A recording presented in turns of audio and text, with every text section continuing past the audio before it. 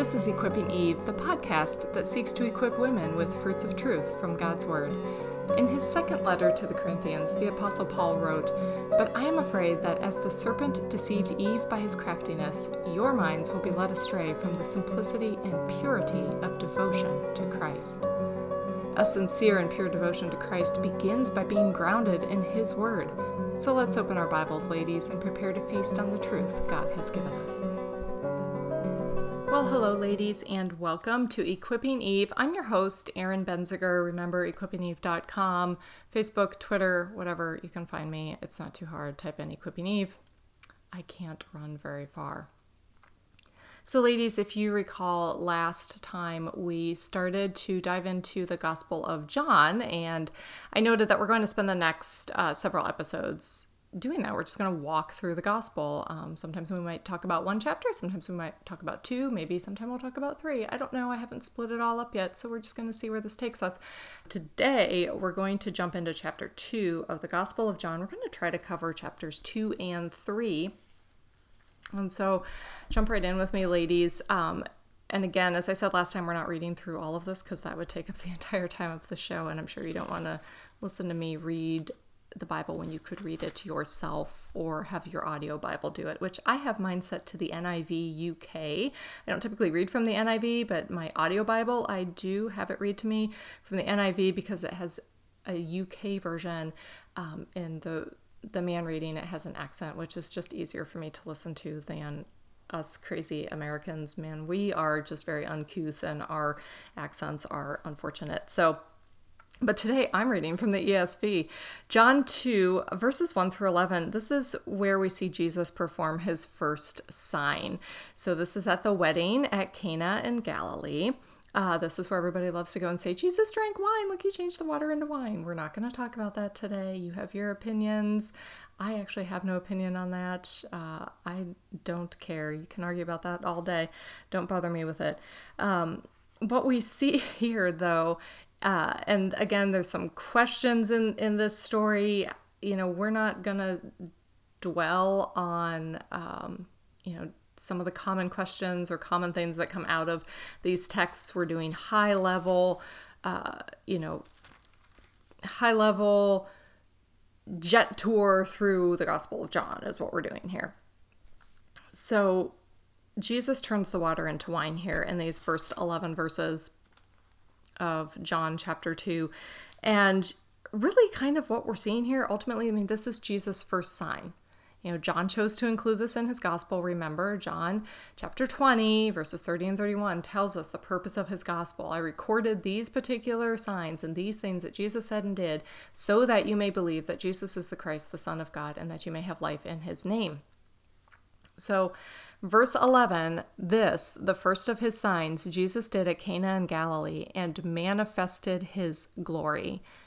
Jesus came to manifest his glory. And that's what we see in all of his signs. But here's the first time he did this. Jesus is saying,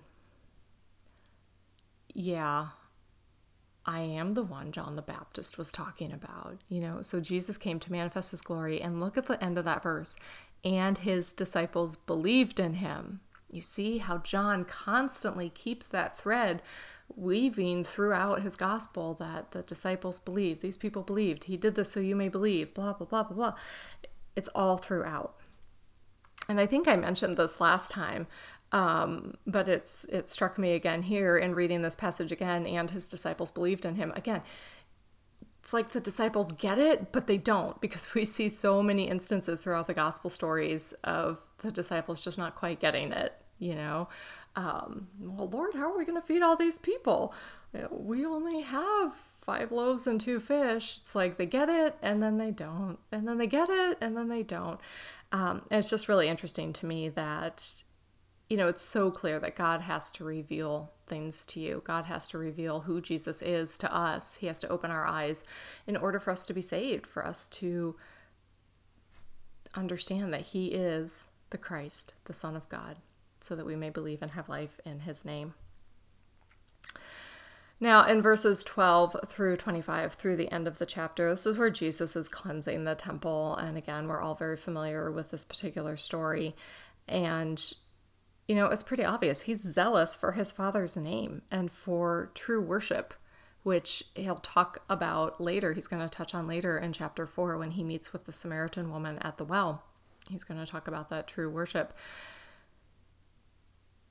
And again, what strikes me here, so Jesus comes in, he makes the whip, he drives him out of the temple, take these things away. He says, do not make my Father's house a house of trade. Verse 17, his disciples remembered that it was written, zeal for your house will consume me. So they're making these Old Testament connections. Oh, okay, wait a minute. This is the one that the Old Testament was talking about. This is what Psalm 69, this is what this is referring to. And what is so interesting to me here, again, I keep saying the same thing, I'm sorry, as I go back and reread this for the umpteenth time, just new things have stood out to me in reading this gospel this particular time around. But there in verse 17, John making the point to say, at this point, his disciples remembered that it was written, zeal for your house will consume me. It's so interesting of John, the way he writes, that he goes back and says, and at this point we remember this, and then we remember that, oh, this was in the Old Testament, or Jesus said this and we remembered it. And just, he's drawing us into the story and drawing us into them living with Jesus and walking with Jesus, and helping us walk alongside and be right there and step through even their thought processes as all of this is happening. And I just think that's really interesting. And then we move into chapter 3, maybe the most famous chapter in all of Scripture. I don't know, because of John 3:16. So John chapter 3, verses 1 through 21, I call these verses Nicodemus at night. And of course, Nicodemus, he's a Pharisee and he comes to Jesus by night. Why does he do that? Because he's going to get some flack from his people if he does it during the day. But God is drawing him. He has questions. He wants to speak to Jesus. And we certainly see at the end of this gospel that Nicodemus was changed and that he was a disciple of Jesus at the end. But he comes to Jesus here by night and he says, Rabbi, we know you are a teacher from God, for no one can do these signs that you do unless God is with him. And Jesus says, truly, truly, I say to you, unless one is born again, he cannot see the kingdom of God. And Nicodemus doesn't get it. He's like, well, can you enter a second time into your mother's womb? Well, obviously not. Even Nicodemus knew that. But when Jesus says in verse 3, unless one is born again, he cannot see the kingdom of God, what he's saying there is unless one is born from above. Salvation is all of God. And we saw that back in chapter 1 of John, didn't we? If you turn back a page or two in your Bible, it's 2 pages in mine. To all who did receive him, who believed in his name, this is chapter 1, verse 12, he gave the right to become children of God, who are born not of blood, nor of the will of the flesh, or of the will of man, but of God. Salvation is all of God. So to be born again, to be born from above, is to be born of the Spirit, born of God. And this is really significant. Jesus is telling Nicodemus, listen, this is a work of God. This is work of the Holy Spirit. Nicodemus was a Pharisee. He was used to adding his own works to his salvation. And so this is pretty significant for him.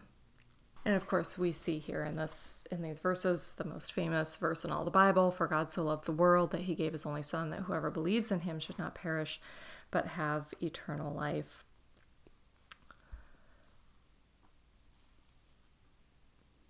And then we move on to verses 22 through 36, so 22 through the end of the chapter, and I call this John the Baptist Redux. John the Baptist reappears, and he's continuing his testimony about Jesus. So some of the Jews are coming to John the Baptist, and they're saying, well, so John is continuing to baptize, and then there's some questions. They're saying, well, look, the one that you bore witness to, he's baptizing. Everyone's going to him. And John answered, verse 27, a person cannot receive even one thing unless it is given him from heaven. You yourselves bear me witness that I said, I am not the Christ, but I've been sent before him. The one who has the bride is the bridegroom. The friend of the bridegroom who stands and hears him rejoices greatly at the bridegroom's voice. Therefore, this joy of mine is now complete. He must increase, but I must decrease. John's joy is complete. How notable is that? Like, his whole joy was to see Jesus' ministries begun, to see people coming to Jesus, see Jesus being revealed as the Son of God. Like that's really significant, I think. And then we just have these really interesting verses in verses 31 through 36. He who comes from above is above all. He who is of the earth belongs to the earth and speaks in an earthly way. He who comes from heaven is above all. He bears witness to what he has seen and heard, yet no one receives his testimony. Whoever receives his testimony sets a seal to this, that God is true. For he whom God has sent utters the words of God, for he gives the Spirit without measure. The Father loves the Son and has given all things into his hand. Whoever believes in the Son has eternal life. Whoever does not obey the Son shall not see life, but the wrath of God remains on him. And I wanted to pause here on verse 36 because I think sometimes there can be some confusion here. It says, whoever believes in the Son has eternal life, but then whoever does not obey shall not see life, and the wrath of God abides on him. This is not about works for salvation, ladies. I just want to make that really clear. Salvation is by grace through faith. It is all of God. We just talked about that. That's already been made abundantly clear by John here in his gospel. But if we love him, we obey his commandments, right? Jesus himself said that. If you love me, you will obey my commandments. And when we're saved, we get a new nature. We get new desires, new minds, new hearts. And that new nature loves the things of God and desires to obey, and won't do so perfectly. Of course, that's sanctification, and we never attain perfection in this life, but we desire the things of God and we desire to obey him. But if we don't believe in Christ and we've not been saved, we have no desire to obey. And we might do some right things, but we have no ultimate desire to obey God. And so consequently, we would not have life. But it's not because we're not doing something. It's because we don't believe in Jesus Christ and his work and his person and what he's done for us on the cross. So I hope that brings a little bit of clarity to that particular verse, ladies, because I know that can almost sound, it is just, can appear confusing at first read, but this is not about works for salvation. It's not about doing something to get eternal life and you don't do that thing and you don't get eternal life. It all comes down to, if you believe, you will obey as a way of life based on your new nature. If you don't believe, you're not going to obey. It's just you act according to your nature. That's the way it is. So ladies, today as an Equipping Eve endorsement, I'm going to go way back to something that many of you have maybe not read in its entirety, but maybe have glimpsed at pieces of it, and that's Fox's Book of Martyrs. This is just such a great collection of those throughout church history who have given their lives for this book that we're reading, the Bible.